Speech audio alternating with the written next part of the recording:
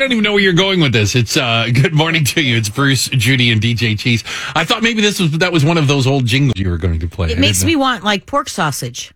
Okay, all right. Sounds like a Jimmy Dean ad to you. Right? Can you smell the sausage on the frying pan in the morning? I actually literally would like some right now. Now that you mention it, it would be delicious. Don't get me wrong.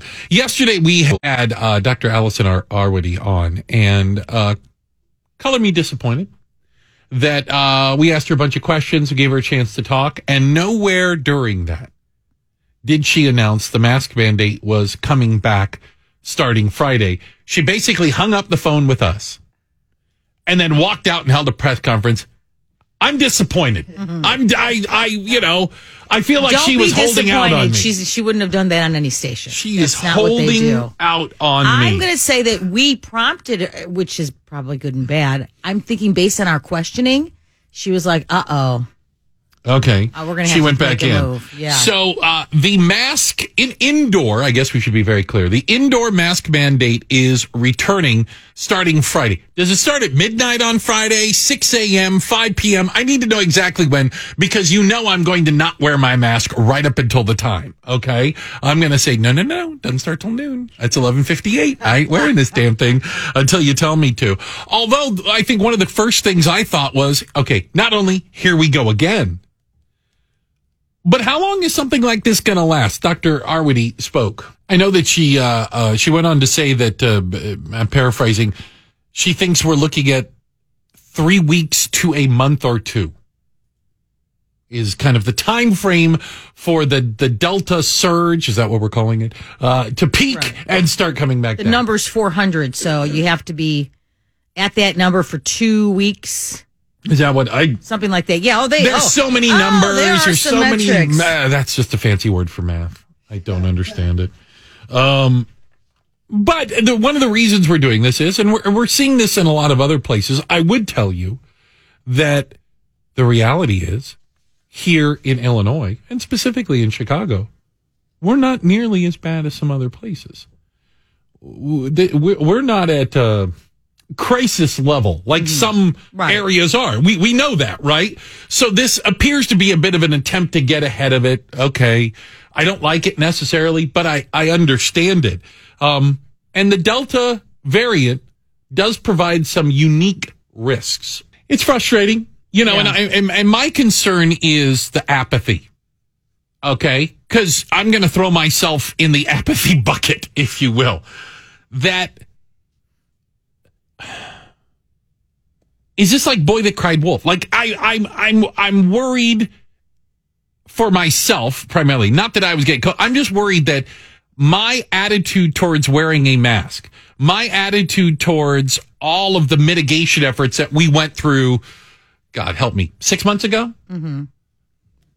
I'm just not that into. Well, I'm just not that into. And you're probably a little bit angry. Like I'm not really angry. I'm just like miffed. Like, on the scale, right? Miffed. Okay, all right. It's low. All right. It's like, it's like a 4? Yeah, and I feel like this shouldn't have happened, right? Why is the Delta variant now crazy? I mean, in some states, it's thousands of cases again a day. It's ridiculous. In some states, they have more cases today than they've ever had in a year and a half. So it's worse than it's ever been in some areas. Not here. Thankfully, right? Not here. And even if the fewer people are dying, it's still like people didn't understand. I was saying this months ago.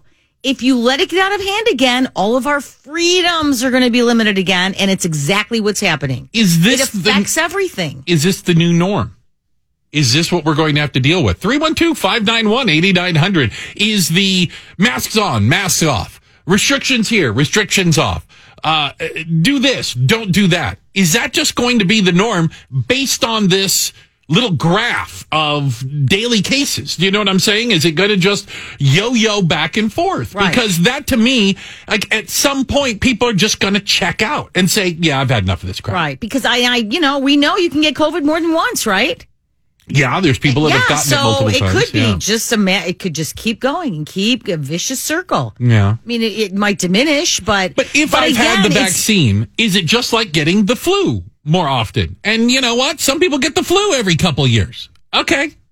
Yeah. And the flu's deadly. Kills 50,000 people a year. Okay. I mean, I never got a shot for the flu, and I've had the flu.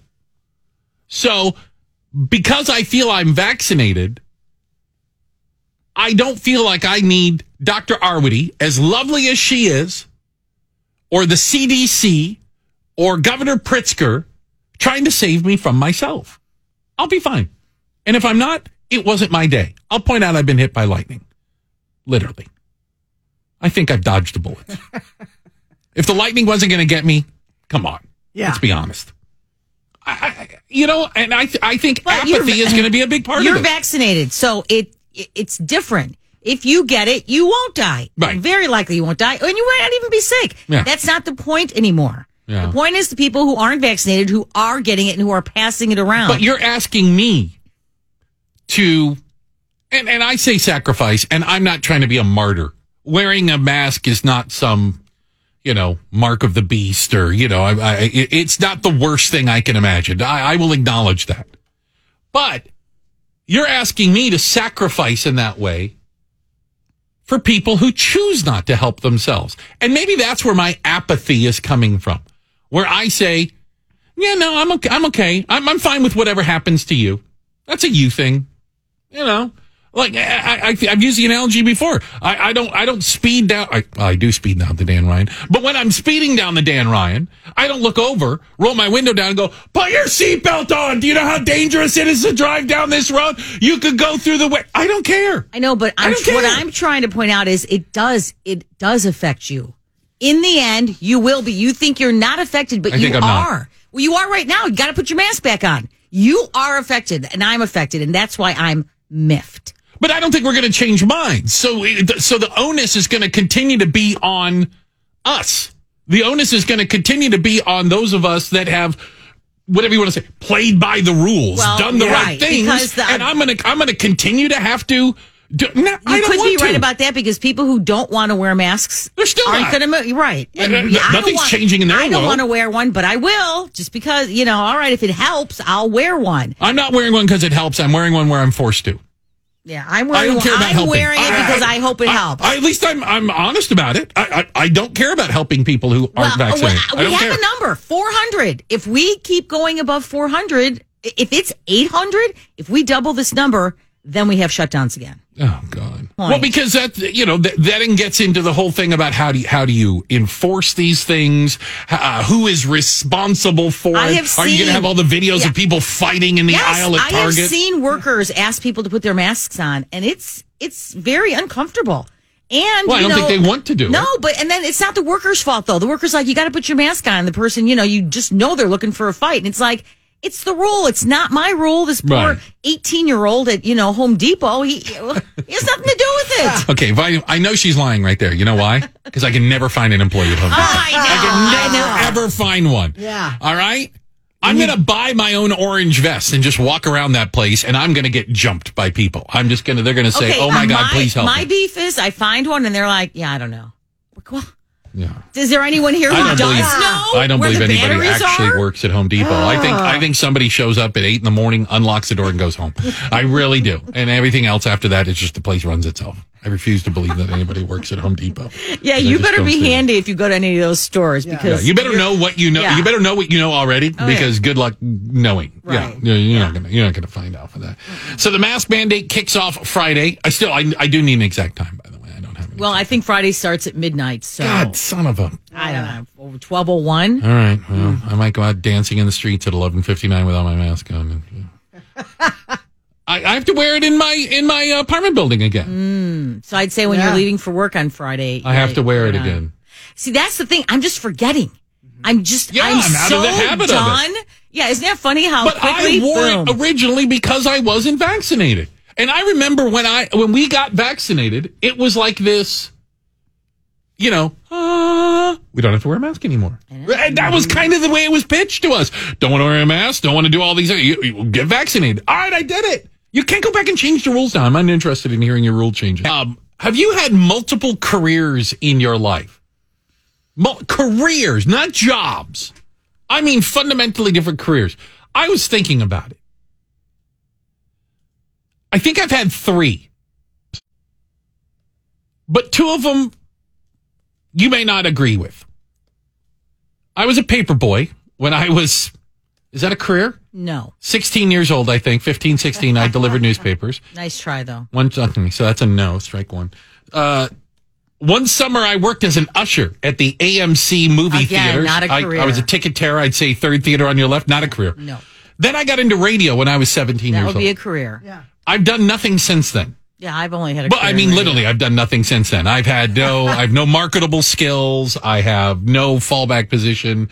I have no formal education. I've had this is not a surprise to anybody listening. I've had 20 jobs. I swear. I've worked everywhere, including a factory. Jobs. Careers. Not a career. Not careers. What? That's good. That's good though, because it gives you a taste of maybe, I did not want to work in a factory.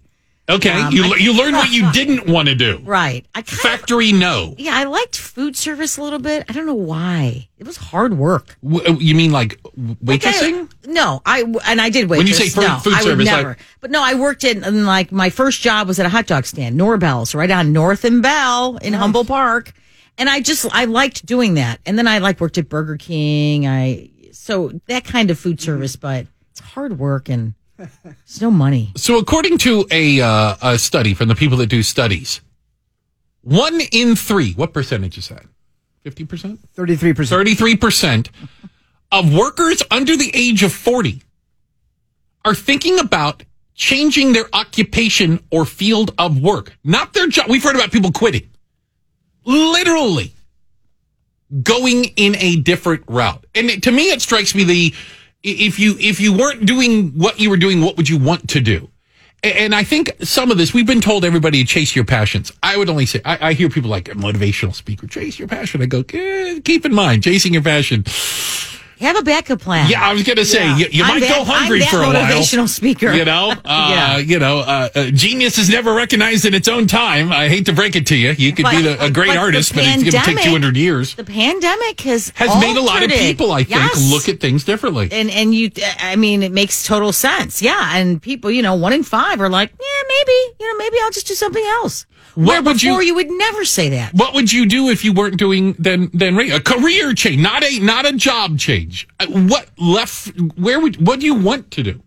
Are you asking me personally? Yeah. Yeah, I've actually thought about this because I did this a couple years ago when I left my job of many, many years. And I was like, you know what? I want to do something else. My next adventure. Guess what? What?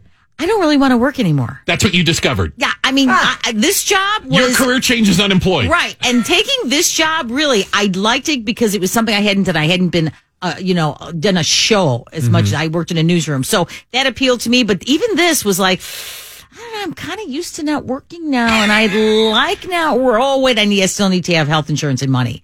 So I have thought my biggest thing I always think about is maybe I could have a diner, Lucky's Lunchbox. Oh, I've thought this through. I was gonna say, wow. Yeah. But I always come back to the same thing. Is it a diner for dogs? No. Lucky's your dog. It's just because I want one of those old signs that light up the Lucky's. I want I can see that sign. If I could just have a counter, that's all I would have. Okay. A counter. And I think I might just make one thing a day. Oh, really? Today's meatloaf, mashed potatoes, and green beans. That's what it is. But I come back to the same thing. What's that? It's a lot of work. You have to work at it. That is correct. It is work. You know why? Nope. Don't want to do it. I want to do whatever it is that doesn't require work. Right? I want to go maybe work there for a while and own it and make all the money, but I don't want to be there all day and do the books and hire people. Oh, God, no. So I'm ready to go be a truck driver. I want to drive trucks. I love driving trucks. Really? Yeah, I had one. I had a really big truck, my truck and trailer for the race car. It was a semi-truck. And I love driving it. Huh. Like half the fun of racing for me was driving to the races. Interesting. All right, we're leaving. We're going to Iowa. And did you stop at truck stops? Oh, okay. Of course I had to stop at a truck stop. The thing was 65 feet long. I had no choice. My gosh. I had to go to, it wasn't an 18-wheeler. I think I counted it because I had to buy flipping tires for it. 14 wheels. I had 14, not 18 wheels. But what is it you liked about it? I just like driving the truck. I like going down the road. I like seeing things through the windshield. I like stopping at interesting places along the way. I like driving. Wow. I want to be a truck driver. Is it too late to be a truck? No, it's not too late. It's never too late to be a truck driver. Yeah, you can still do it. Right here. What about? There's Bruce. Yes! Bruce, coming through. Breaker 19. Rubber ducky. What about you, Cheese? I wouldn't mind being a chef. Like I would go to like culinary school. Okay. And learn. Do you have a skill in it now? I love to cook. I can cook fairly well. Okay. But I would love to learn like what is fairly well? Is that a dish I'm not familiar with? Fairly well is it's rice with no. I know what that means because Cheese and I talk about our dishes we make. Yeah. So I'm the same way, but again, Cheese, a lot of work, yeah. And oh my gosh, you have to work like 20 hours a day. Yeah. So I thought about that too, but I crossed that off. Okay. Along with event planner, antique store, and voice coach. We have all these ideas. So you're interested in a career change that doesn't involve work, right? Although, I'm not sure what that is. Now that you mention it, Cheese, maybe we could do a food truck. I was thinking maybe a food truck isn't as much Lucky's work. Lunchbox food truck. Lucky's Lunchbox, and we just give them like a paper bag. And the truck looks like a little old school lunchbox. Oh my gosh! Big handle on the top. I was thinking doghouse. I was thinking it would look like a doghouse, like a peaked roof on it. Yeah, but then people might think it's for dogs. They People are so crazy now. They might think, we want. They might think you have a lunch truck for a food truck for dogs. Oh my gosh! You can have Lucky. I'll take a bone and a bowl of water. That's the stupidest idea I've ever heard. A food truck for dogs. We will have it for both. It'll be for both. They will get a bone. Here we go. Hey, Ted, how are you doing? Yeah, you hear me? Loud and clear, buddy. Got ears on.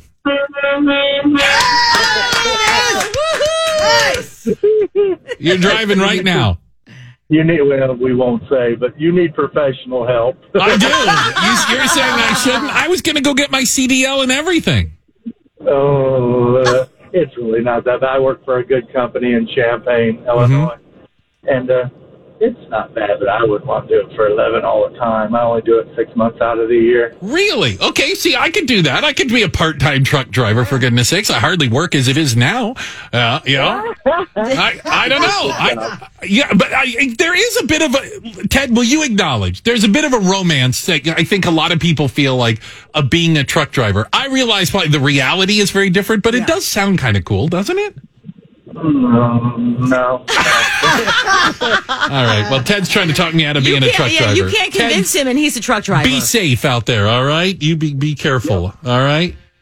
Oh, God, I love it. Yeah, that's the romantic part. You said when you're driving and you're a kid, and you're like, little kids do that to us in our truck. I had air horn in my truck. Oh gosh, my kids did, but they always did it. It was great, all the way to Florida. All right. Well, our criminal of the day has an idea for maybe a career change, all right? Although, I don't know about this one. Shout out to Ralph Puglisi of Tampa Bay, Florida, who answered the question, what would a Florida man spend millions of embezzled dollars on? Allegedly, Puglisi has been embezzling money for years from his job, a nonprofit affiliated with the University of South Florida. Oh, my goodness. Over $12 million has gone missing. And what did Ralph buy with his ill-gotten gains? A boat? Drugs? A beach house? Nope. He spent nearly all of it on an adult website. Talk about customer of the year. To make it even creepier, he spent a large amount on a channel belonging to his stepson's fiance. Welcome to Florida, right? Welcome to Florida. Now, Puglisi has admitted guilt and is facing up to 20 years in jail, but he's also facing a civil suit by the university as they try to recover some of the money. I wish you guys best of luck. So for finding the most Florida way to spend $12 million, you, Ralph Puglisi, are the Bruce St. James Show criminal of the day. All suspects described above should be considered innocent until found guilty in a court of law, no matter how crazy they are. We're going to jump right into the 6 o'clock hour, taking a look at the big stories that people are talking about. Cheese will kick us off. Yeah, Texas Governor Greg Abbott, who opposed the mask mandate, has tested positive for COVID-19, and he is fully vaccinated, though. Oh. So at least we had that. Judy He Pilot? is vaccinated. Yeah. Interesting. Ring-a-ding-ding. A new area code coming soon to the south and west suburbs. 464 will be added to areas that now use 708. The mask mandate is coming back. Indoor mask mandate in the city of Chicago kicks off Friday as the numbers continue to tick up. You know, we've been watching now for almost a week, Afghanistan, I say devolve. I think that's a fair way to put it. Maybe not quite as much panic and disarray as there was initially, for a variety of reasons. I think it might be fair to say. But one of the things that I have questions about, and one of the things that I have concerns about, are people who served, those who sacrificed, those who returned with scars, physical or mental, those who lost buddies, loved ones over there. How are they feeling about this? How do they look at our 20-year war over there and see and think, what was it all for? What was the purpose? Yeah. What was it all for? Joining us right now is Dr. Paul Lawrence, and Dr. Lawrence is the former VA Undersecretary for Benefits. Dr. Lawrence, thank you for spending time with us today. Good morning. Thanks for having me. I got to believe that a lot of vets are questioning their service, and a lot of them are maybe even struggling as they see the Taliban, for all intents and purposes, take over again, and the country is getting back to what it was in 2000, basically. Well, I've talked to a lot of Afghan vets, as you could imagine, recently, and it's interesting. They all sort of say, well, we knew we would eventually leave, but they are, by and large, shocked at how quickly everything fell apart. And I think the military prides themselves on having a plan, and they're surprised. There is no plan. There was no execution. This was all avoidable. It was a leadership failure, and they point fingers at the president and are just wondering, how could this happen? So I would say they are pretty unhappy as a group. Yeah. Well, but in fairness, I mean, the Afghani force that we've been training for 20 years just laid down their arms. I mean, they didn't even try. That certainly is a big part of the failure, is the Afghan military didn't fight. Yeah, I mean, I don't know that it was so, of course there are so many problems with how the exit, we undertook the exit, of course, but the fact is, Afghanis they put their arms down, the leaders left, and they just let it all happen. I guess what people are having a hard time connecting is just, 4 weeks or so ago, the leadership of the military sat in front of Congress and said this could never happen. It would take years, and it did. And so either they are colossally incompetent or they are lying. And I don't think those are great qualities for leaders to have. And at the VA, when people like that were doing that around me, they exited their jobs. We're talking to Dr. Paul Lawrence, the former VA Undersecretary for Benefits, last year. I mean, I've been dealing with issues like this and dealing with vets and the benefits. Let's talk about those veterans, though, and the returning veterans, because I know that one of the things that you were focused on at the VA was taking care of the men and women who were coming back. And I mentioned, the physical scars and the mental scars as well. How do you think the VA is doing taking care of our warfighters? Well, I think they're doing a very good job. Our last team, really set things up in a good place. Trust scores with the VA were at an all-time high. But you're tying together a very good point, which is what should we be doing now about veterans? And so people can do things. We don't have to rely on the VA. We're encouraging everybody to call somebody who was a veteran, who did serve in the Mideast, and letting them know, they're not alone during these times. We value their service and sacrifice, and remind them of a couple places they can call. There's the crisis hotline if you think people are really in a bad place, and also to reach out to the Wounded Warrior Project. They started for 9/11 veterans, and they have resources available too. So I think it's really on all of us now to connect with veterans and let them know, we're all in this together. Hear, hear. Well, what is the number one issue facing vets today? Well, I wouldn't say there's no number one, but like everything else, it's, like whole care, right? It's mental, it's physical, and the like. So we would call it physical and mental care. That's the one issue. We, of course, worry about, folks who would harm themselves. The suicide rate is too high. And then, of course, part of what happens from service is you earn benefits, and that's what I ran before. So there should be the timely administration of benefits. You apply for benefits, and that's done pretty quickly. So that's also a big issue. So essentially, the quality of care as a veteran, because that's the promise we make to them when they volunteer and enlist, right? You will have things afterwards. So it's delivering on that promise. And I'm thankful that the VA is working to deliver on that promise. As sadly, I think a lot of us know vets who have struggled. I lost a friend to suicide, who, I struggle with it to this day, that I didn't call and I didn't say something. And could I have made a difference in the life of one of these? But it really drove it home to me, Dr. Lawrence, how some of these people suffer silently, and how it's difficult for civilians to try to understand. I could never put myself in his shoes and go through what it was like to, in his case, be in a Humvee that was blown up. Like I have no concept of it. Yeah, it's very hard, and you're right. It really hurts the people around them afterwards. I've been surprised in my former job. Folks we thought were fine committed suicide 24 hours later, and we don't understand this. So there is no magic pill. If we had it, we would be distributing it widely. But I do think the connectivity is really, really important. On 2/3 of the folks who commit suicide, 2/3 of the 22 are not connected to the VA.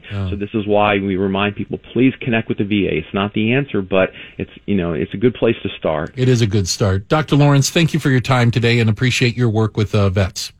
Thank you so much. Thanks for your interest as well. He's Dr. Paul Lawrence, the former VA Undersecretary for Benefits, as, again, a lot of veterans have to be looking at what's going on in Afghanistan. And I don't want to speak for them, but there's probably a range of emotions they're going through watching the Taliban retake areas that they fought for themselves, that blood was spilled in that valley or in that area.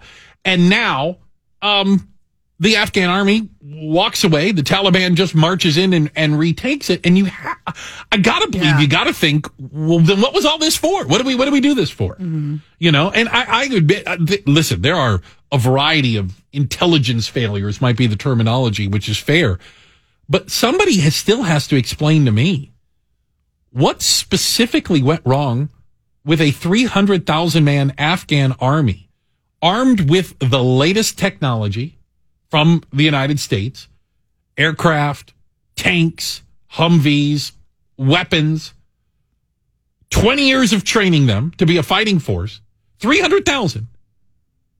And roughly 75,000 Taliban ran them out of the country and made them drop their weapons in the period of a week. And you say made Explain them, that. but really, we don't even know that. They may have done it willingly. They just, I don't know. How did we miss? But I don't know the answer. Yeah, and how did we miss that? How did we miss the fact that this was never going to change?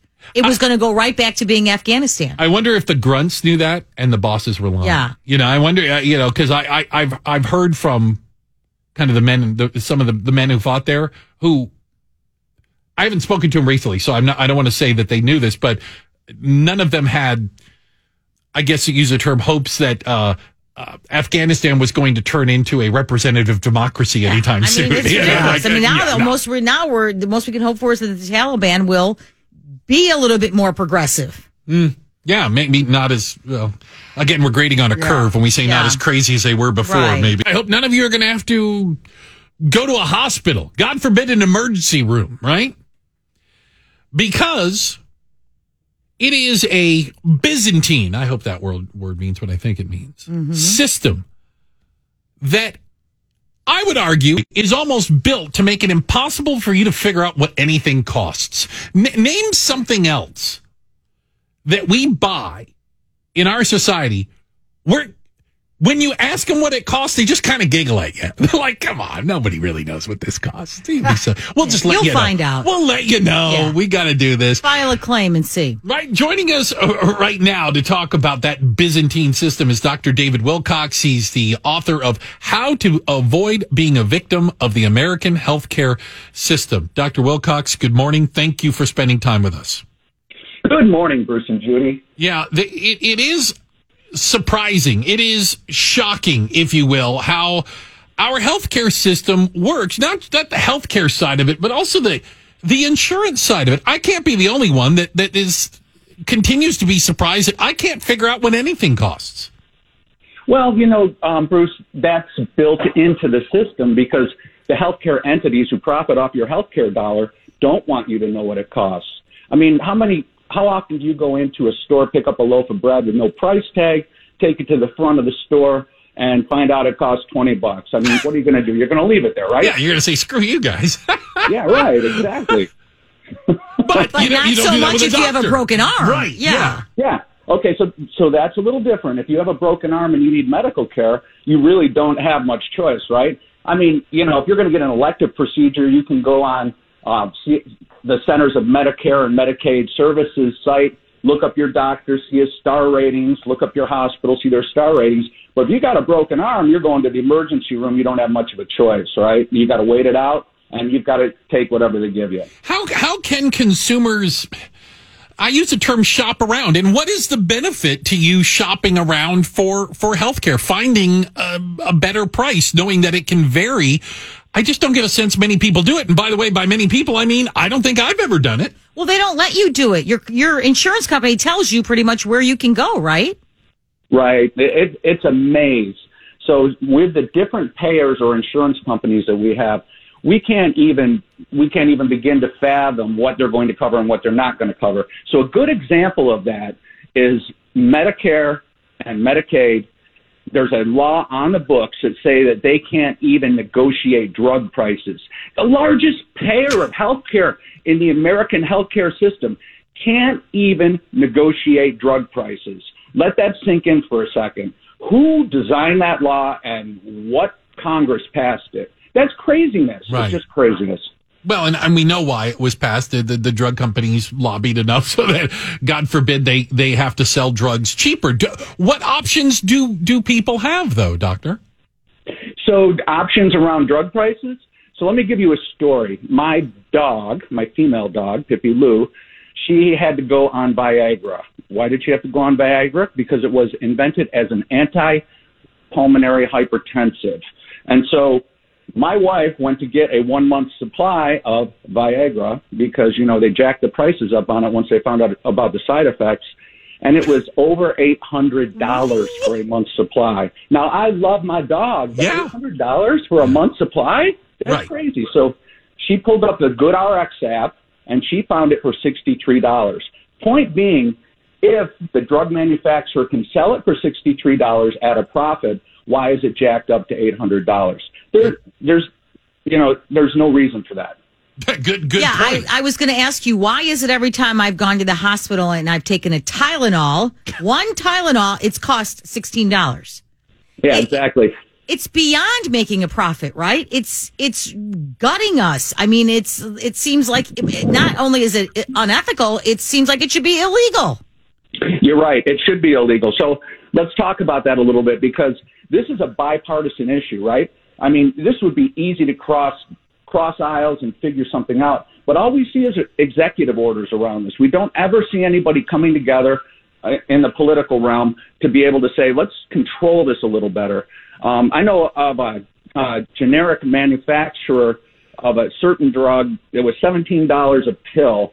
And once they found out nobody else was doing it, they jacked it up to $750 a pill. I mean, that's outrageous, and it shouldn't be tolerated by the American people. He's Dr. David Wilcox. Again, he's got a book out that sounds like we should all be reading it right now. How to avoid being a victim of the American healthcare system. Is the assumption that insurance is always cheaper? You mentioned drugs. Is the assumption that we make that if it's covered by our insurance, that copay or whatever, that's going to be the cheapest way to find something? Are you telling me that maybe it's not? It's not. No, actually, you should take anybody who's out there listening to this.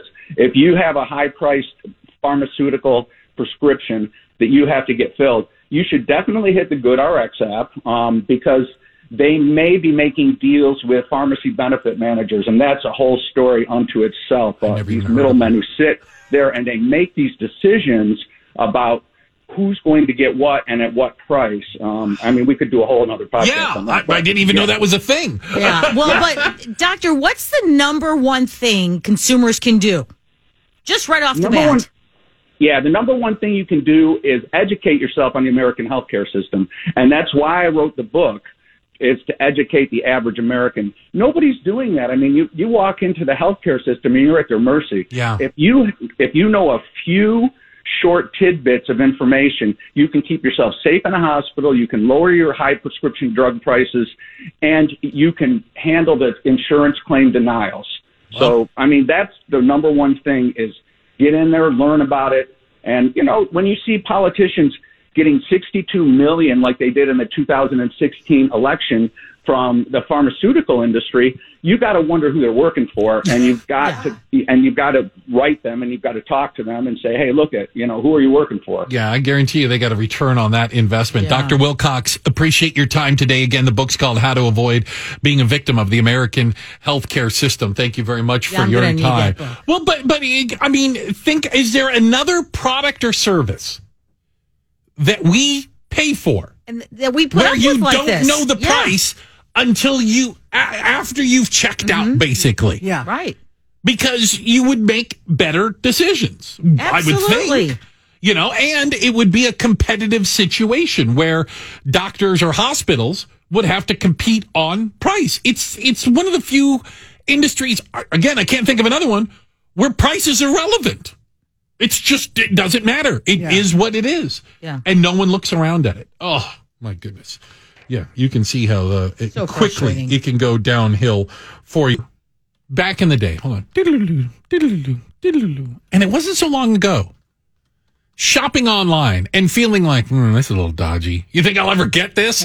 I can't believe I'm going to actually put my credit card in here. I'm never going to see this, right? You know, this is never going to happen. To now, buying things online without a second's thought for many people. They've made it so easy. One click, just click here, and later today, somebody will show up with a box. It's amazing. I mean, seriously, Amazon did just do, they're like, next time, just go straight to checkout. Yeah. Bypass all this one stuff. Click. I have the one click.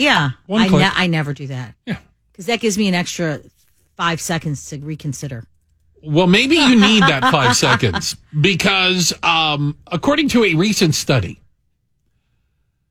the average American wastes $70,000 in online purchases. Not makes $70,000. Waste things that were disappointing, things that weren't what you thought it was going to be, stuff that maybe doesn't fit very well, and you just never do anything with it. I can't tell you the last time I returned something. Yeah. And it's so easy. Is it? You know, you could just go to, Amazon is so easy. You can go to Kohl's and just literally. Wait a minute, you can buy it on Amazon and return it at Kohl's? Yep. I didn't know that was a thing. You go to Kohl's and they have a little kiosk. You walk up. It doesn't have to be in a box, in a bag. You just plop it down. Really? They give you, couldn't be easier. Same thing, you go to FedEx, any of those places. You don't even have to box it up. They will do that. For free. Why do I not know? Because I never return things. I guess I'm their example of someone who just like I buy it and I go, that's stupid. Why the hell would I now buy having that? said that, I have returned things, but I've kept a lot of stuff I don't need. I gotta believe a lot of us buy things. They say it's almost $900 a year that we buy things that it just isn't what we thought it would be. And I will acknowledge that, I don't know, some of it might be embarrassing. Like you buy it and you're like, I thought that was going to be really cool. And you get it and go, well, it's not really cool, but whose fault is that? It's kind of my fault. I really thought that was going to be something better than it was.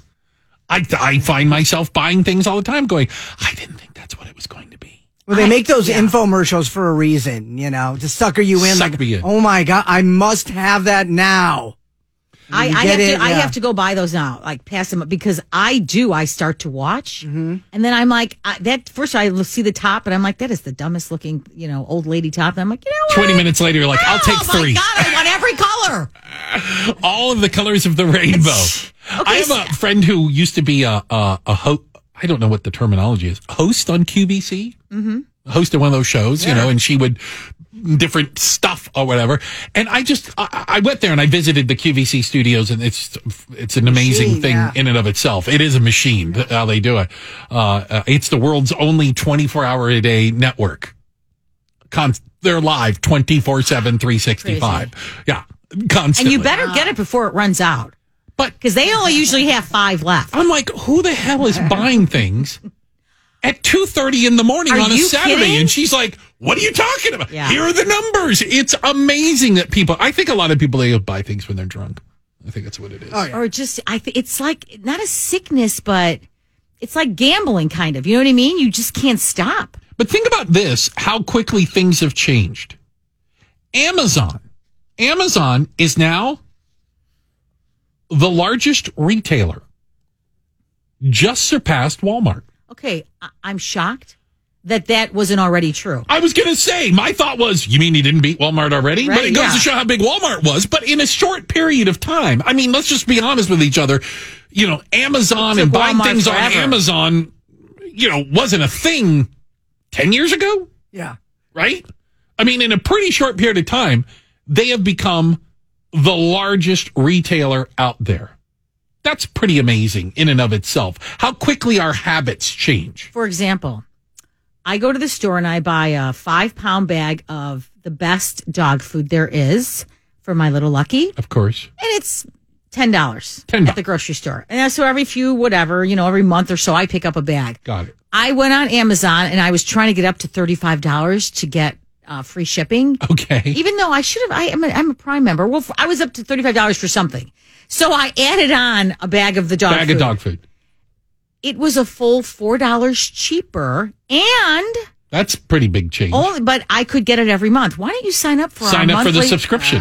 Signed up. I got my first bag yesterday. I will never again buy dog food at Walmart because it's just, why would I? The cost alone, because I'm frugal. Mm-hmm. That alone, and then why I don't have to go now if I'm ever, because trust me, if it's not even like if we ran out of milk, I'd be like, yeah, you can wait. If we ran out of dog food, I would run right out. Now we're serious. Yeah, we got to go. Now I'm always going to have it. Yeah, we're going to need a snowmobile in the garage just in case we run out during a blizzard. Lucky's going to need more dog food. We better make sure. He could just eat our food, no problem. Yeah. This is kind of scary though, Why is because that?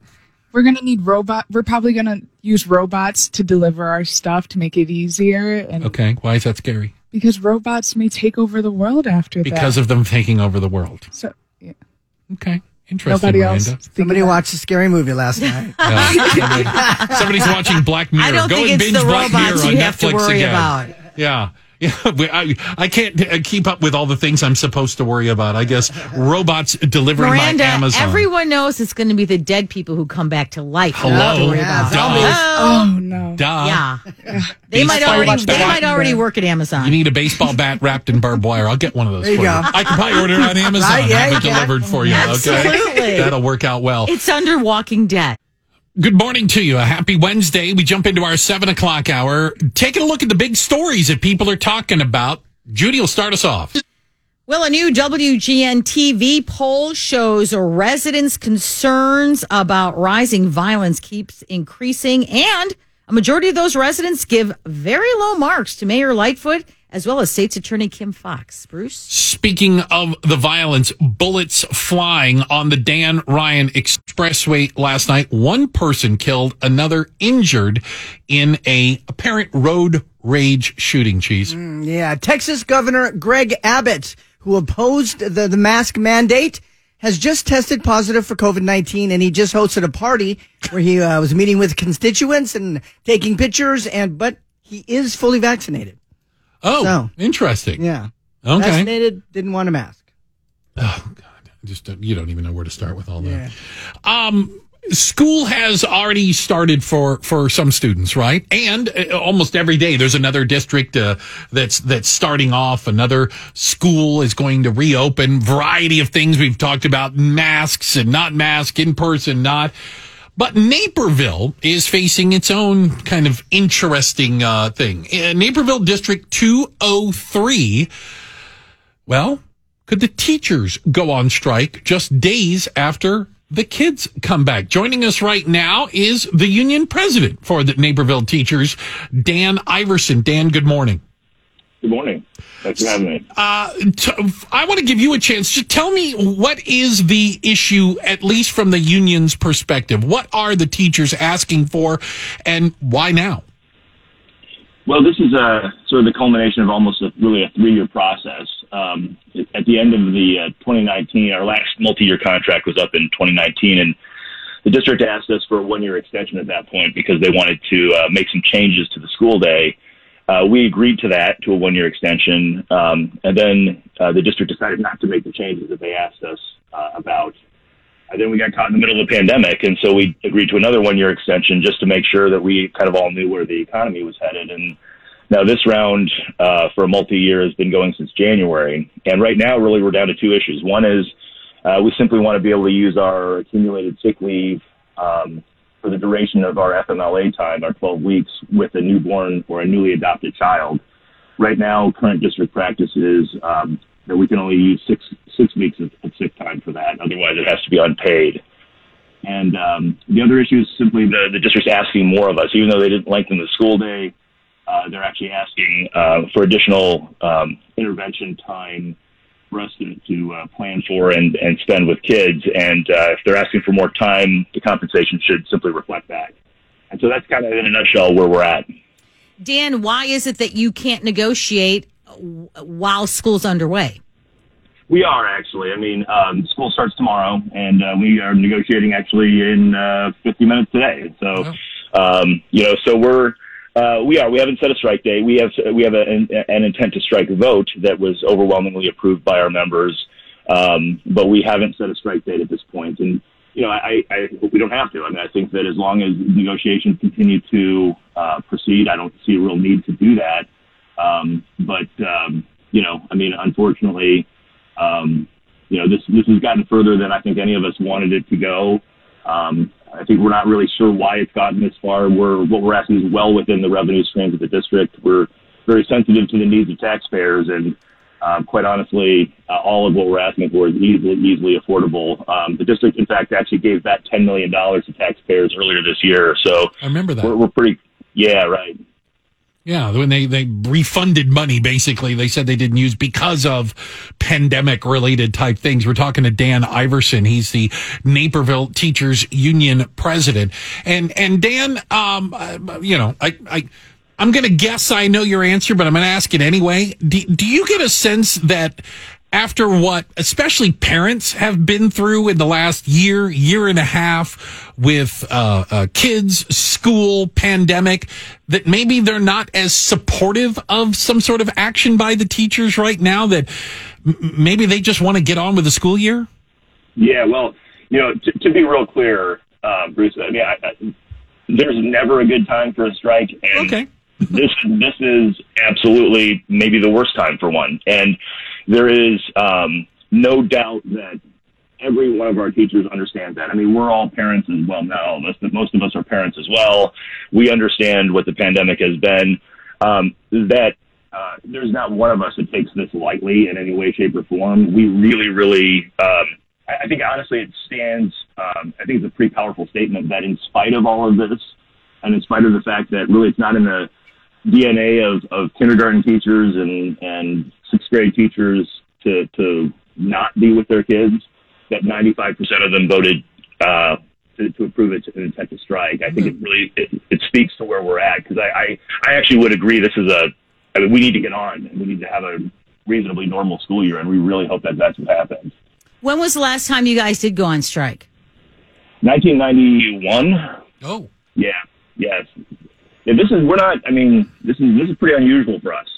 We're not a group. In fact, that does this. I mean, we have a pretty good track record. In fact, in the wake of the Great Recession of after 2008, we voluntarily took a pay freeze because CPI was 0 at the time. We knew that the district's financial future was, in doubt if we demanded a fairly large pay raise in that time, and we understood the need. And so we've been pretty good partners with the district, I think. And I feel like, what we're asking for right now is easily affordable. I really don't feel like anything. Again, heck, I'm a taxpayer in the district. My kids go to the schools too. I want my daughter back in school as well. And I certainly don't want taxes going up. So negotiations are underway. You haven't had a strike since 1991.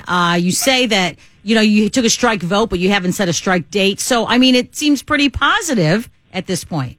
Right. It doesn't sound threatening. No. Yeah, and honestly, I mean, look, I mean, there's nothing more inherently threatening that a teachers union can do than take a strike vote.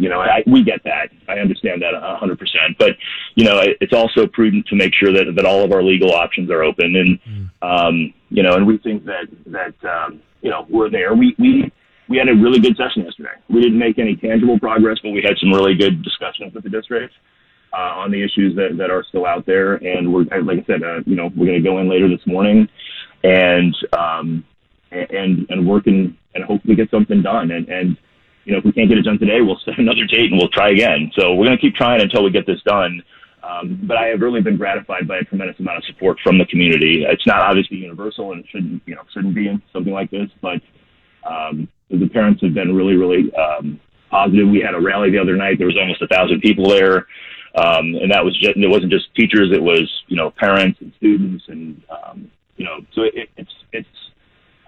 I think we're I'm optimistic. As optimistic as I can be, having taken a strike vote. That we can get to somewhere good. Again, he's Dan Iverson, Naperville Teachers Union President. And Dan, shifting gears a little bit, let's hope this all gets solved and the school year moves forward. Are you confident moving forward that schools can be safe, that kids in Naperville will be able to go back to school, and that the environment from a safety standpoint is acceptable to you, the teachers? Yeah, I am. I mean, that obviously, COVID has been a large part of my job over the last 18 months. And so I've paid as close attention to anything as far as how mitigation strategies have worked. And I think the guidelines put out by the IDPH and ISB right now are about as sensible as they can be as far as with regard to the science, with regard to the research for outdoor transmission and the effectiveness of masking. I really think, if what we have to do to have a normal school year is mask the kids and the teachers, then that's what we have to do. And it's, I think, a small price to pay for having everyone in class and having something like a normal year going on. Dan, appreciate your time. Best of luck to you. And we may be checking back in with you at some point. All right. He's Dan Iverson, Naperville District 203 Teachers Union President, as we school kicks off tomorrow for them and hopefully stays in session. I think fingers crossed that everybody's like that. Hey, good morning. Appreciate you spending some time with us today. It's Bruce, it's Judy, it's DJ Cheese, and we got the news. The news from Dr. Arwady. Have we settled on Arwady? Yeah. Okay. I struggle. I have to think every time. Arwady. It used to be Arwady. Now we've changed it to Arwady. That's how she says it. So we decided let's go with her version. We decided to go with her version. I'm fine of her with name. That the masks are back. A mask mandate goes into effect Friday in the city of Chicago, reverting back to days of old, you may remember. At this point, the state has no plans to mandate. The state is recommending you put your mask on, but other than Chicago. My first concern was, here we go again, number one. Yeah. Number two, I don't like this. And number three, how long are we looking at? Is there a chance, I'm going to leave public health out of it, politically, socially, is there a chance that anyone in elected position or in a position of authority could survive going back and implementing more of these harsh mitigation efforts, regardless of the public health impact? I will acknowledge that. But could they survive shutting down restaurants, 20% capacity, whatever it might be? 312-591-8900. Is there any chance that we would go back in the hole? That from a political standpoint, Governor Pritzker is already running for re-election. I see his ads. I don't even know what the election is, but he's running for re-election, right? Yeah. I guess you just have nothing but money. Like, run some ads talking about how good I am. All right, we'll do that. Well, I guess it comes down to whether you think it's important or not that they're taking into account the public safety. But I think politicians, at the end of the day, are going to do what's politically expedient for them. Okay, they're not going to stop being politicians. If I judge on that, then that would be the worst thing they could do. That, to me, would be so unethical. If you're going to say that for public safety, we need to put our masks back on, we might need to have mitigations. Hopefully we don't. If you're telling me that because of the public safety, well, then that means something to me. If you're going to say, you know what, I know we told you that this was imperative to keep people safe, but I know you guys don't want to wear the mask, so we're not going to make you wear them. But isn't that what they've been doing? We suggest them. we encourage. Yeah, well, I think they've been trying to kind of walk that line. Yes, because the people like you who are so I can't do it. I think that wear it. Right. And actually, I say people like you, I don't want to wear it either. I think they are trying to make it as less painful as possible. I think masks is as far as they can go. I think if masking and a mask mandate doesn't change the numbers or whatever, I don't think there's another step. I don't think it's a tenable position.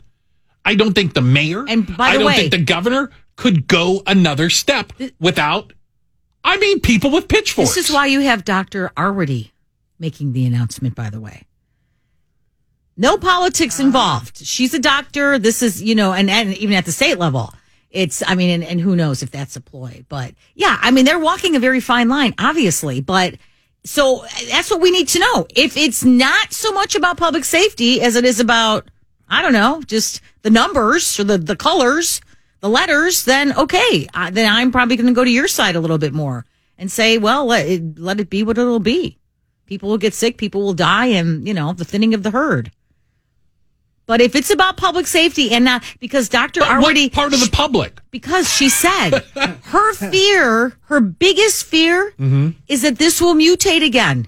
Which, by the way, it's going to. And I'm going to tell you right now it will. And the vaccine will not be effective. I'm going to.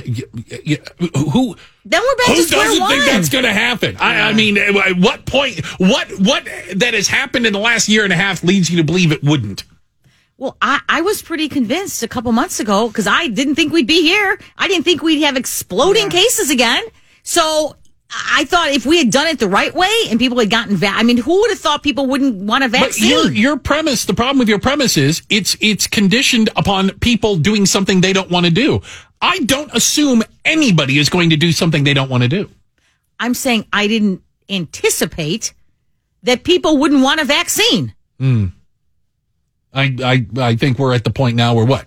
I was ready to kill 35%, hell, won't do it, period, full stop. Lose their job, don't care. Get sick, don't care. Infect their kids or their grandparents, don't care. Fine. Why should I care if they don't care? Why should I have to do it? I keep getting back to that, where you're asking me to sacrifice in some way, shape, or form. And I realize a mask is not the worst sacrifice on the planet for people who don't care about their own health and safety. Well, so what happens if we get another variant and it's deadly? Everyone dies from it. What then?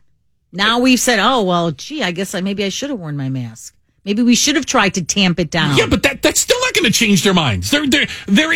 People are in hospitals. But it might change your mind to be more with a breathing tube. And they're saying, I still wouldn't get nothing is going to change their mind. I'm talking about you, though. I'm talking about if it kills you. Well, I won't care. If it kills me, I won't be around to worry about it. So had a good run. Had a good run. Yeah. I've already beaten the over-under, quite honestly. Between racing, lightning strike, seriously, no one thought I'd make it this far. Hey, it's Bruce, it's Judy, it's Cheese, and we've been talking a lot about Afghanistan. Earlier on the show, if you missed it, we had the former VA Undersecretary for Benefits, Dr. Paul Lawrence, on talking about the impact that what's going on in Afghanistan is having on vets who served, those still out there. Good point, especially if you know somebody or you served yourself to go back and listen to that on our podcast. Also get some information on how you can maybe help some of the veterans, those that are struggling.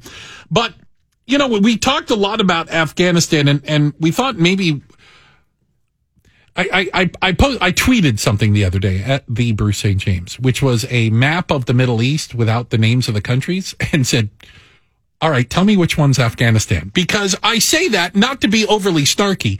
The middle one. I think a lot of people have very strong opinions about places that they literally couldn't find on a map. Okay. Yeah. Mm-hmm. So maybe we need to have a little bit of a history lesson and learn a little bit more about what exactly Afghanistan is. And, if some of my thoughts, about its reverting back to what it was always going to be are true. Joining us right now is Professor Nicholas Grossman. Professor Grossman, is University of Illinois Urbana-Champaign political scientist and international relations expert. I would love to take your class, sir. That sounds fascinating. Well, I'd love to have you. Okay, well, there you go. We're in. He's not a very good student, Professor. I'm not I talk too much, quite honestly. But, Professor, we're watching what's going on in Afghanistan, and there appears to be, and I use the term, it's a well-worn phrase, those that are ignorant of history are doomed to repeat it. Is what's happening in Afghanistan over the last couple of weeks an example of the history of Afghanistan? Somewhat. So I'm a bigger fan of the phrase history doesn't repeat itself, but it rhymes. Okay. And so it has some similarities to the past. Afghanistan is known as the graveyard of empires for a very good reason.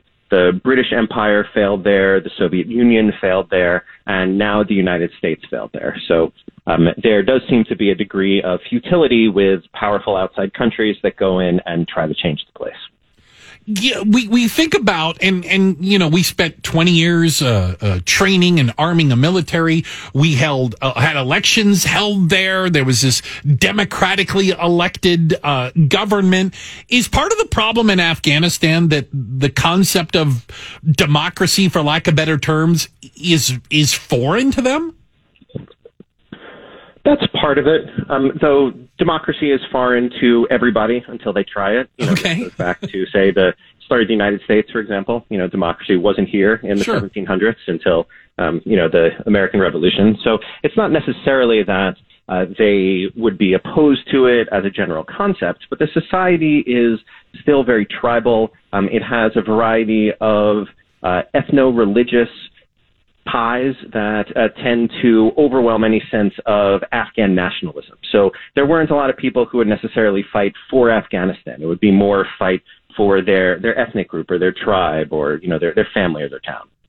Professor, what do you think is going to happen next in Afghanistan? So in the country, most likely we'll see the Taliban already has power, and they will probably consolidate it. They'll implement some sort of religious fundamentalism that was similar to when they controlled the country in the 1990s, or at least when they controlled most of it. And so that would see things that would be quite harsh to a lot of women and girls, to, say, LGBT people. It's also possible that Afghanistan once again becomes a base for transnational terrorism, as it was in 2001 with the September 11th attacks and al-Qaeda. The Taliban has kept up a relationship with al-Qaeda throughout. Also now ISIS has a presence there, although ISIS sometimes fights the Taliban. Right. It's complicated.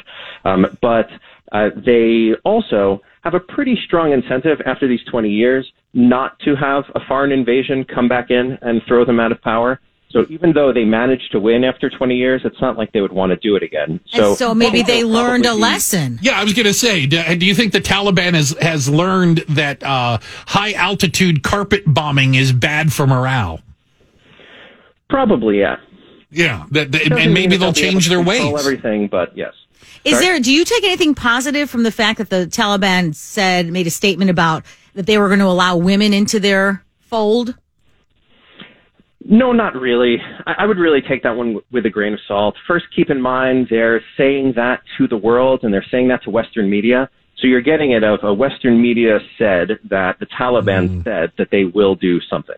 And when they made a public statement, they said that they were going to protect women's rights within Islam's limits. And it's important to remember that when they say women's rights, they don't mean what Americans say by women's rights. And when they say Islam, they mean a much more fundamentalist, kind of harsh version than most of the world's Muslims practice. So I would not really take their word at that. They might have a few, say, token women that they then present diplomatically and say, look, we're being good to women. But things like girls' schools will be shut down, and if girls try to go, they might face violence. He's Professor Nicholas Grossman with U of I down in Urbana-Champaign, political scientist and international relations expert. Along those lines, one of the things that I thought about is after 20 years of war, well, I say that, actually, Afghanistan's had a heck of a lot longer than 20 years of war, 20 years that we've been involved in war in Afghanistan. Is the society, for all intents and purposes, it is what it is, that this version of Sharia law, this extreme Islam, the warlords, the feudalism, the tribalism, I mean, it strikes me that for all of our good intentions, you're not going to fundamentally change who the Afghan people are. That's who some of the Afghan people are, and it's clear that that's enough of a force in that society that it can control the area without outside help. Though I think it's also worth noting that there were a lot of other Afghans living differently over the last 20 years, and they needed U.S. support to do it. And support from some other countries to do it. But there were at least some of them who wanted to live that way, and a lot of them also now will probably leave, which might make the society even more reverting to the way that you're describing.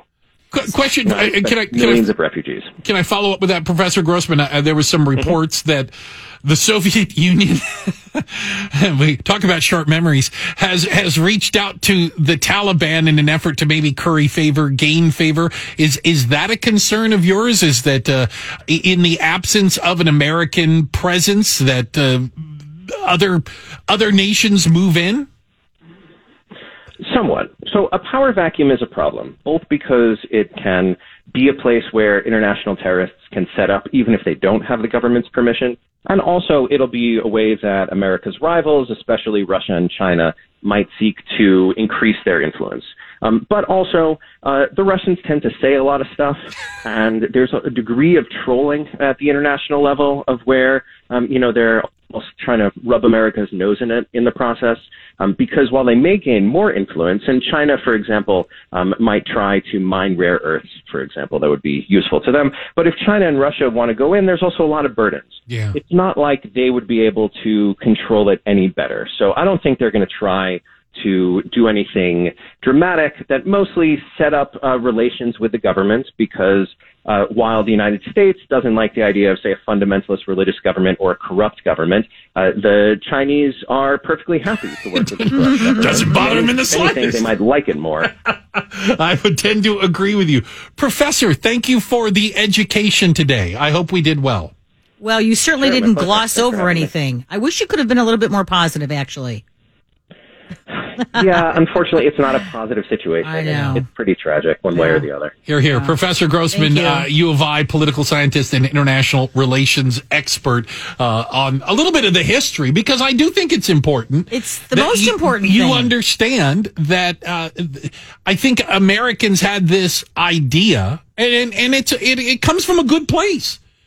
We want these people to be free and have fair elections, and women can go to school, and they're going to have factories, and everybody's going to have a job, and they'll own iPhones. That's not what Afghanistan is. It's and there's a huge difference. I've learned way too much about this. Yeah. Iraq and Afghanistan are nothing like each other. Iraq has like satellite TV. Yeah. Iraq has paved roads. Yeah. Afghanistan my fear now, has mud huts. Right. I fear now we've like, especially when it comes to the female part, we've now brought up these people. Here's what you could be. Here's what you can't have. We'll see. Now, will it take hold though? But I feel like it's going to go right back to what it was. I don't disagree, but fundamentally, at some point, the Afghan people have to determine what it is they want. We can keep wishing for them to want to be Switzerland. It just hasn't happened, and I don't think we can't force it upon them. Absolutely, we'll see what happens with that. So I take a lot of grief, dare I say, for playing video games. But could video games actually help you lose weight? No. Yes. What, in your finger, in your hand? Yeah. A new study suggests playing video games might actually help you lose weight. You could burn 420 calories over a 2-hour gaming session. Is that if you're like playing bowling or tennis or ping pong? No, it probably gets your heart rate up. You're into it like that. I'm sorry. When you game, are you sitting down the whole time? Yeah, I don't stand. All right. Yeah. Let's start there. Okay, so I am sitting. I will give you that. Some people probably laying down, right? I think one of the problems is a lot of people eat crap while they're gaming, and so you're defeating the purpose. Like, what I'm saying? You might be burning calories with the actual concept of it, but then you're doing... I'm working on getting into the top 50,000 worldwide. I'm closer. Nice. I told you, I play a lot of Call of Duty. I don't even know what that means, the top 50 worldwide. There's a couple 100 million players, and I'm ranked 60,000 something. I'm getting closer. That's pretty good. Yeah.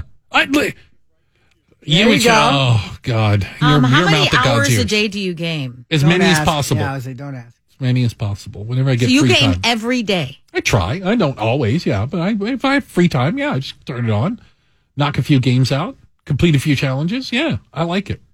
And who knew? It's my new exercise routine. Yeah, right? Exactly. You are doing. Explain this to me. I'm ready. If you game for 2 hours, 2 hours. Got it. it's equivalent to about, you're burning, these people are liars, 472 calories over a 2 hour session. 400 some odd calories. That is the equivalent of doing 1,000 sit-ups. I would much I am rather calling play Call of Duty for bullcrap 2 on hours that. than do 1,000 sit-ups. Yeah. Do you know how much you sweat during a game, Judy? No, why? There's sweating It's- involved. Oh, yeah. It gets intense. Yeah, Bruce, it gets intense. But you're sitting Miranda's down. been playing Call of Duty. Yeah. By the way, not very good. I mean, so you're getting better? A little bit. My KD's up to 1.00, so that's Okay. pretty good, All I right. think. Your KD. kill to death ratio. Oh, killed together. How many other players do you manage to kill as opposed to you getting killed? You want to have okay. a positive KD, meaning you kill more people than you get killed. Mm-hmm. Yeah. Mm-hmm. But you're sweating because you're yelling at the TV, you're standing There's up, yelling you're sitting involved. down.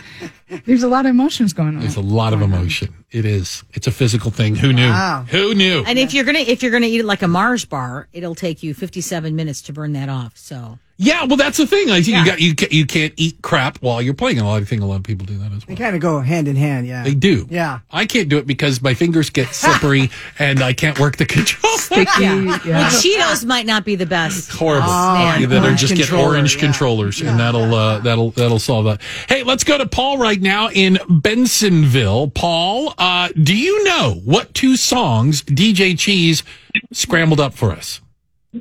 Yeah, how you doing? That was Yamo Be There and Sweet Freedom. Yeah, you're right. Nice, yeah. I made fun of Yamo Be There. I went to the 40-year-old Virgin movie where I said, I'm going to Yamo burn this place to the ground if I have to hear that song again. All right. Absolutely. Hey, Paul, congratulations. You got yourself a pair of tickets to go see the Doobie Brothers coming Sunday night, August 29th, the Hollywood Casino Amphitheater. Have a great night on us. Enjoy yourself.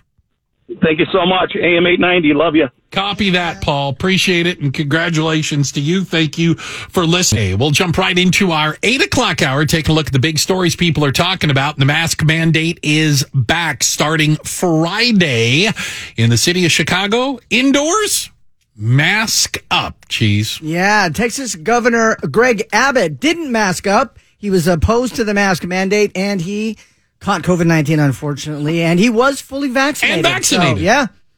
Never know. Judy? It happens. Yep.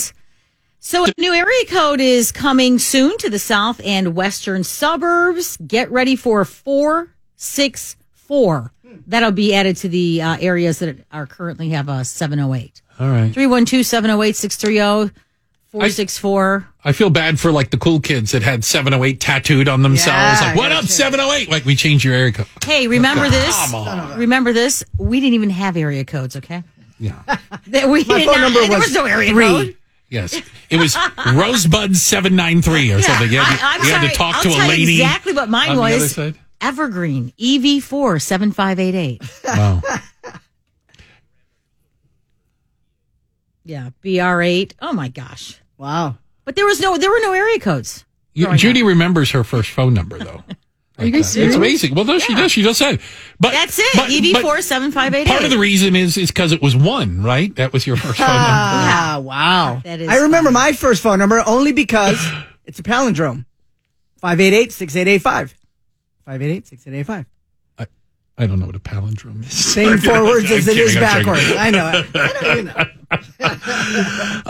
it. You know, as school heads back, we know, again, Monday was first day of school for some people. We know tomorrow is going to be first day of school for others. There has been a bit of a debate, at least nationwide, about masking. Here in Illinois, it's not a debate. Masks are required in schools, but there has been this back and forth, and the impact that has on children. Joining us right now is Dr. Joshua Estrin, author of the book, Shut Up and Listen to Yourself. God, I love that title, by the way, Doctor. Thank you for joining us today. Thanks for having me, Chicago. How are you? So far, so good. So, you know, one of the things, and your area of expertise is, Kids are getting a lot of, dare I say, mixed messages in a COVID era. How are they dealing with that? Well, yes, they are. And as adults, we're getting mixed messages. So now imagine you're young, pre-adolescent, God forbid, back in the throes of puberty, and you're, on social media, watching the television, listening to mom and dad or the people around you speaking. You're hearing words like, mask, don't mask, vaccinate, don't vaccinate. Then that horribly terrifying word variant, especially for young children. It sounds like a horror movie or some video game that you're not allowed to watch until or play until you're a certain age. So, yes, once again, there's a lot of information out there, good, solid information, facts, but there's a lot of misinformation out there too. And, our little human nuggets developmentally can only process so much. I mean, it's hard enough for us as grown-ups, right? So when it comes to masks, who is in charge? The government or the parent? Or who should be in charge? Do you really think I'm going to answer that question on radio? Come on now. No, I think there's facts that parents have to wade through, and I'm not going to tell any parent what to do. But what I am going to say is that there is compelling research. I'm not an MD. I am a PhD, which means I spend far too much time reading data. And the data is there that masks are not 100%, but they certainly decrease the potential for anyone who's wearing the correct mask to either get sick themselves or be asymptomatic and, God forbid, give it to anyone else. So what should parents do? They should consume as much of the information, the real facts that they can, and stop listening to these other people who are trying to decide what's best for their family. That's what's really getting me fiery, especially when it's the medical community. Politics and politicians, I've never understood them. They're from another planet. But the medical community, of which I'm a part as a licensed psychotherapist, they need to stop parent shaming. It's starting to get me a little angry. Yeah, and Dr. Joshua Estrin's with us right now, and I think there's what you're talking about there is the shaming or guilting, whatever it might be having the opposite effect that people are wishing for. I think you're right. As I said before, as a researcher, I spend a lot of time, air quotes, researching. And one thing that I can tell you with complete confidence is that there's never been a time in history that when we shame or we try to force people to do things our way rather than have real conversations, that anything good comes out of it, that we really solve any problems. It's about really talking to people, understanding why they're making the choices that they are making, and maybe helping them understand how to make better choices. Look, being a parent, the cliche, doesn't come with an instruction manual. It also doesn't come with a crash helmet, seat belt, guardrails, and, impact glass. It's a slippery slope, and I would say arguably the vast majority, if not nearly all parents want to do what's best for their children. So when parents make choices that we may not agree with, we have to take a deep breath and really try to understand where they're coming from. And for all the amazing doctors out there, I'm in the healthcare profession, and I think that the majority of doctors and nurses, et cetera, are really compassionate people who want to save lives. But for those bad apples that are spoiling, the pie, when you point a finger, Doc, there's three pointing back. So you better be perfect, your family better be perfect, your relationships better be perfect, your health better be perfect, and you better be raising perfect children before you start telling other parents that they're bad or wrong. So, but, instead of saying it that way, what about this? You can't beat your children to a pulp. Right? It's wrong. No, that is illegal. And it's illegal, and the government tells you can't do that. Why? How is this different when they say your kids need to wear a mask to stay safe and keep other people safe? I mean, how is it different? Well, one of the responsibilities of being a parent means that you're the grown-up. And I've heard some robust debates, children who are deciding they're not going to get vaccinated. So now I'm going to give you my opinion, and it's just that, is that at some point, someone has to be the parent and someone has to be the child. And we have been making decisions in the best interest, to the best of our abilities for our children since the beginning of time. When we came out of the caves and we hunted and gathered, we were like, hey, there's a really big dinosaur out there. Stay away. Is this really any different? Interesting. Dr. Estrin, I wanted to finish with this and kind of getting back around it.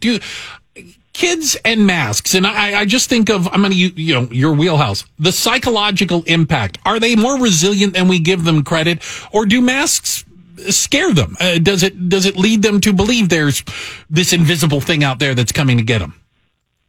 Well, yes and yes. I think that children have unbelievable resilience, especially when we give them age-appropriate facts. Can masks be scary? Absolutely, because there is, just like you said, kind of this invisible enemy out there that can make them sick. But if we also explain to them the option, not wearing a mask increases the potential for them to get sick, then I think contextually and age appropriately, we can help them understand the lesser of two evils.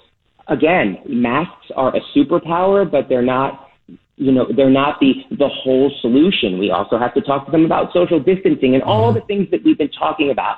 And so, again, having those important conversations about difficult topics with our kids is kind of what we invested in when we decided to have children. Whether you're a parent, a grandparent, an aunt, a friend, it's your responsibility, because these little human nuggets are going to be on the planet and they're going to inherit what we've created.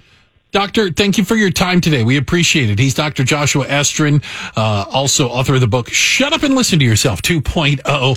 Thank you for that insight in there and a conundrum. He gives parents a lot more credit, I think, than Dave. First of all. Hey, good morning, Bruce, Judy, DJ Cheese over there with a little Devo for you, working in a coal mine. Hopefully, if you've been working in a coal mine, you spent the last year and said, it's time to do something else.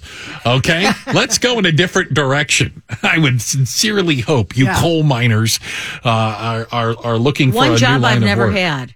Yeah. Well, and an oil rig. I've always wanted to work in an oil rig, too. But there's nothing stopping you from...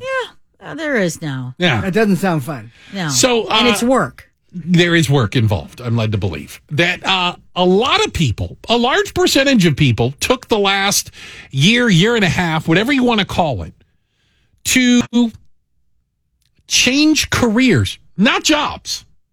Not go from the Subway sandwiches over to the Jimmy John's. No. That's not a career change. That's a job change. But just fundamentally change what they do. Are you one of those people? 312-591-8900. Did you change careers in the middle of a pando? They reassessed, right? Well, and that's, I think, a lot of people have like these epiphanies. And under 40 years old, by the way. A lot of them younger people. When you get to 50, the numbers go way down, because at 50 you're just like, just might as well try to, just play out the street. Tag it up. Well, I got 15 years left. I think I can do it. I got nothing there. What am I going to do? Dave in Thornton, how are you? Hey, good morning. How are you? Excellent. Tell me, so you did a career change. Tell me what you used to do. Well, I did printing for 30 years. Printing, like... I did folding and cutting, collating, made books, just did everything. The printing business. Okay, I got it. Yes. Please tell me you're an author now. No, I worked downtown at an electrical supply company. So okay. Can I ask why? Kind of a weird story. Yeah. During the pandemic, we were starting to close down, doing layoffs at the printing company because most of our stuff was casinos. Sure. So when all that's shut down. So my general manager left, and 2 months later, he offered me a job downtown doing something completely different. And I was terrified. I turned them down 3 times. Yeah, I bet. And but they were doing layoffs where I was working, and I just jumped ship. Yeah, so this was... I'm making more money. I'm getting more overtime. Look at that. The lesson in that is don't be afraid of success. Good for you. Hey, and Dave. I also drove a semi for 5 years. See, that's my job. I did printing for 30 years. My company was going out of business, so I took my license. I went to school over the weekends. and got my CDL, by the time they closed down, I was starting to finish school, graduate. Yeah. So they sent me right on the road, right instantly. So I did that too. I want to be a truck driver, Dave. That's my. I'm gonna switch gears. So you say that now, but when they send me to Vermont in the middle of a blizzard, yeah.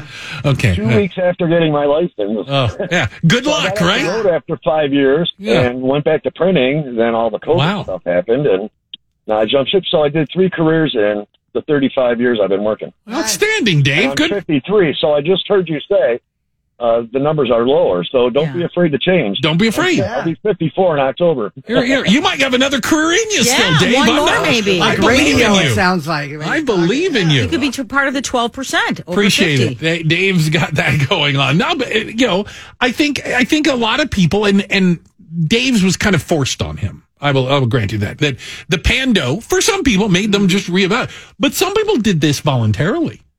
Some people, it sounds like, and I've met some folks who haven't pulled the trigger, but they're talking about it, because it strikes me that they maybe got more in touch with their mortality. They started to think about, what's life really about?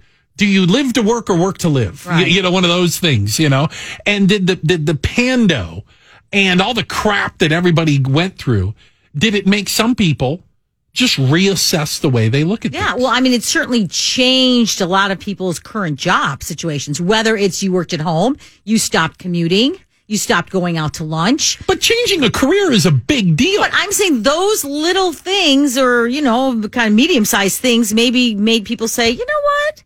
I don't want to commute downtown anymore. And I like the outdoors. And I've always wanted to, whatever. Be a park ranger. Yeah. I'm surprised. The other one, I'm surprised no one has said astronaut. Didn't you guys ever want to be an astronaut when you were little? How about that? Well, I did want to be an astronaut, but then I thought, well, that's going to be impossible to do. But now you can go work for, apparently everybody can be an astronaut. Go work for SpaceX. Exactly. I could absolutely do that. So that's outstanding. Hey, we've got Nick Gale standing by. And Nick, I know that took a dark turn. It's Bruce, Judy, and Cheese. I got a text from a friend of mine late last night, early this morning. That there had been reported groups of teens attacking and robbing people in the Loop. And he sent me a thing, goes, be careful. I want you to know, because he knows I walk to work in the morning. So, of course, I responded, yeah, that's my guys. We're good. That's my crew. That's my posse. We're good. No, don't worry about us. We're holding it down in Streeterville. Streetervillans represent. I just heard Nick Gale talking about the return of a mask mandate. This was just announced yesterday, that indoors in Chicago, you'll need to wear a mask again starting on Friday. And, one of my first thoughts was, how is this going to affect restaurants? Restaurants who we've had the pleasure of talking to a variety of restaurateurs, those people that own restaurants. And, to a person, they've said, yeah, things have gotten better, but boy, that was a hell of a hole we're digging out of, and we're not back to anything appearing normal. But now with masks coming back, will that impact the restaurant business? And maybe more importantly, how would it impact the restaurant business? Sam Sanchez is the chairman of the Illinois Restaurant Association. And while he understands the need for masks, if you go much farther past that, I think it's fair to say they have some concerns. So because it's not worth it. I think they learned. Yeah. I think they learned over the last year and a half that certain capacity restrictions, you're just better off not opening the doors. Mm-hmm. Especially if you're a smaller place. If you have 10 tables. How do you, now you only serve 4 or 5. And you've got to have a server or two and a cook it's better to just go back to delivery, I guess. Yeah, well, yeah, if at all. Because add into that, there's still staffing shortages. They're still having trouble finding people. Right. So think about all the workers who came back to work, and you might be going the other direction again. Yeah. And I feel like I mean, anywhere I go, it's open. It's the businesses. There is, the business is there and you're getting service, but it's not anything like it used to be because of the shortage. Yeah, and I don't know how to judging judge it by service. And it's just, even though I think they're scrambling a little bit, I think you're seeing more of, places I go where I know the owners are delivering food. They're taking your drink order. Yeah, everyone's they're working. Yeah, all hands on deck. So you almost wonder if this is a little bit of a breather. Now, the Illinois Restaurant Association says it is relieved that this announcement didn't include capacity restrictions. So it doesn't. They're okay. They're like, you know what? Put the mask back on. They say a lot of people have been wearing them anyway, and they're hoping, time will tell, right? The next 2 weeks we'll know if the cases keep going up, because the magic number for restaurants is 800 cases a day. Well, we're at 400. I think we need to get the message out, if you will, so that patrons, business patrons, restaurant patrons, don't take it out on the employees. Yeah. This is not their decision. I think it's maybe safe to say a lot of restaurants, for example, wouldn't want this, don't want it. And I have a feeling I will forget. My worry is more not that I'm going to cause a scene and argue with them, is that I just won't remember. I'll walk in and I'll just forget.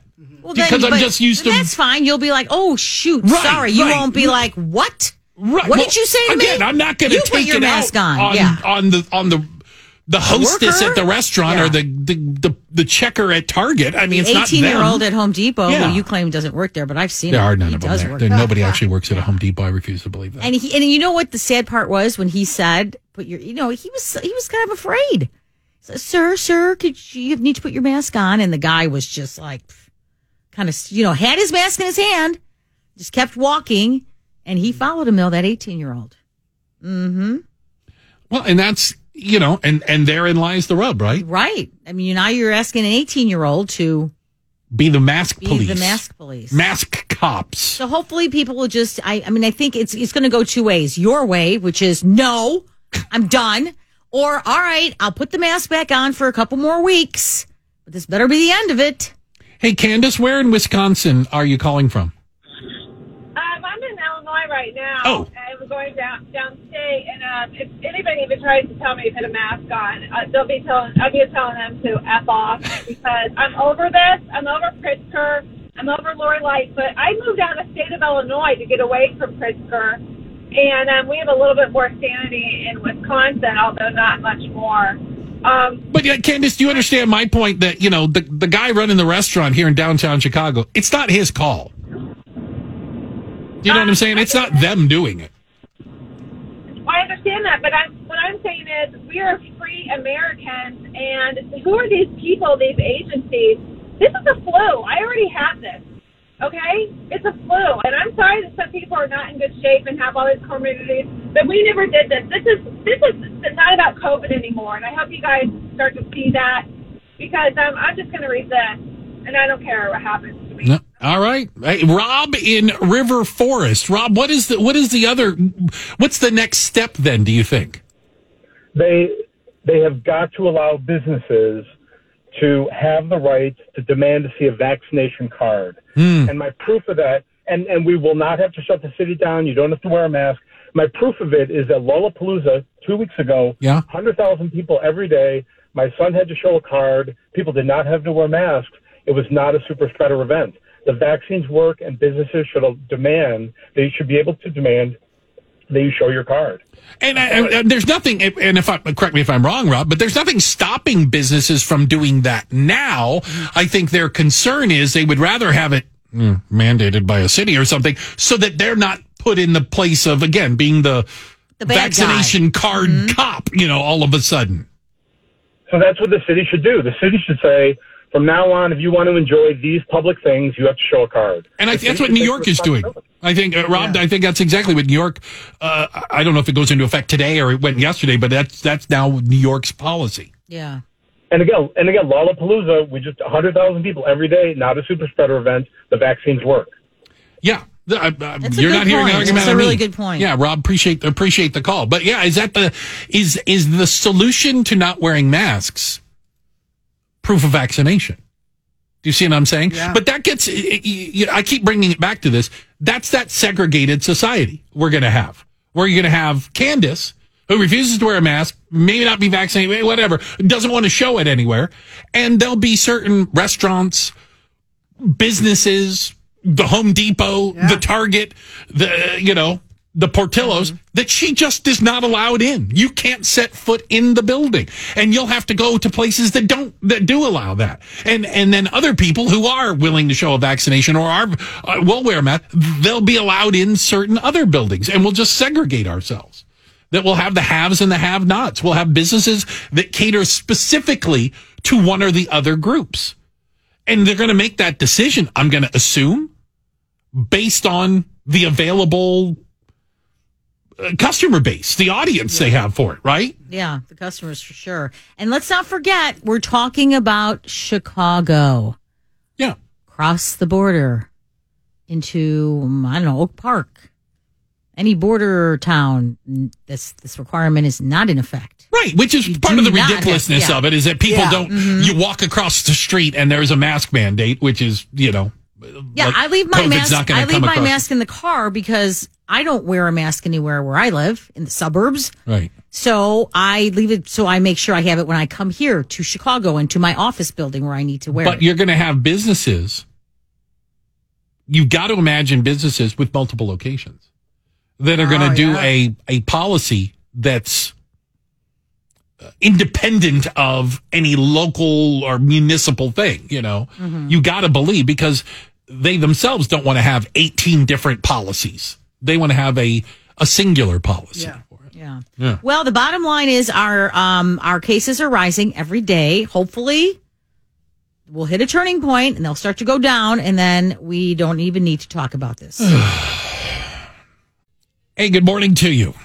Bruce, Judy, Cheese, and listen, I don't think you can get away from it. Afghanistan continues to dominate a lot of the conversations, a lot of back and forth, a lot of Monday morning quarterbacking might be a good way to put it as to how things are going. But it is kind of interesting, and Judy, I know we saw today that at least publicly, the Taliban seems to be, what do I want to say, singing a different tune?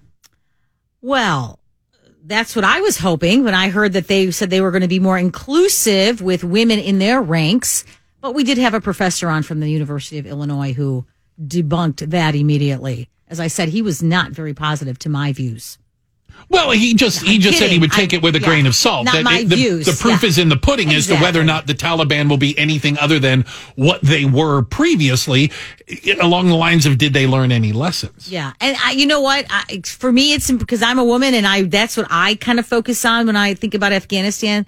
Girls were able to go to school.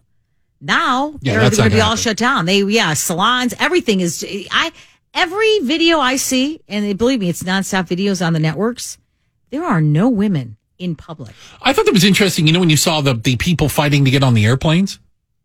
All men. It was all guys. Yeah. Well, women, they're, because once the Taliban... No, I'm being serious. Like, even had that one picture looking into the C-17, the C-5, the Galaxy. They're looking back into that, and it's like they're sitting on the floor of a cargo. It's all guys. Yeah. Well, if you're a woman in Afghanistan under Taliban rule, you are not allowed in public without an escort. And full coverage. Yeah. It's not like the Titanic where it was women and children first. It's the opposite there. Oh, yeah, absolutely. But that gets to part of the point. And I'm not defending it. I'm explaining it. That's part of their culture. Yeah. You know what? And we've been fighting that culture for 20 years. And guess what? That culture's been around for thousands of years, and it ain't changing. No, obviously. It's just not going to change. You can wish for it. If they wanted to change, I think the time would have been a week ago, when the U.S. said, we're leaving, here you go. Here's some equipment, and here, now this is your country. And they all put their arms down, and the leaders left. Well, it's interesting. Why did Afghanistan fall so quickly? I think there's certainly an argument you could make that there was a failure of intelligence. And we had a guest on earlier, Dr. Paul Lawrence, a former VA Undersecretary for Benefits, who said, the generals sat in front of Congress and said, yeah, the Afghans are ready to do this on their own. Just weeks ago. We've done all we can. We've trained them for 20 years. That somebody missed something along the way. And I thought that this is interesting. And it seems like we make the mistake over and over again. And here is the parallel I think would be fair to make with Vietnam and Afghanistan. Okay? Because not all the parallels fit. They're very, very different. But once an outcome is inevitable, soldiers on the losing side run away. They discard their weapons. They take off their uniform. They try to blend back in to society, especially when they were only fighting because it was their job. We were paying the soldiers. And in some cases, it was the only job they could get in Afghanistan. So they weren't fighting for some notion of democracy or the love of a government, which, by the way, was corrupt to the core. So the minute they saw the writing on the wall, they handed the keys to the tank over to the Taliban. They gave them their rifle back to their village and said, enough of this crap. I'm not dying for a cause. I never believed it. I go back to the U of I professor who talked about the tribe mentality. There's still tribes out there. It's not about this unified democracy like we understand it. We try to impose on them our way of life. They have a different way of life. It's just the way it is. It is not an exaggeration. And there's a ton of amazing documentaries out there. Hornet's Nest, Korengal, some of these, Restrepo, some great documentaries that you can kind of understand a little bit more about what's going on in Afghanistan. And one of the most telling things that I saw was, speaking to a village elder, who talked about the fact that his family had been there through an interpreter as long as time had existed. And that he had never been outside of the valley that he lived in.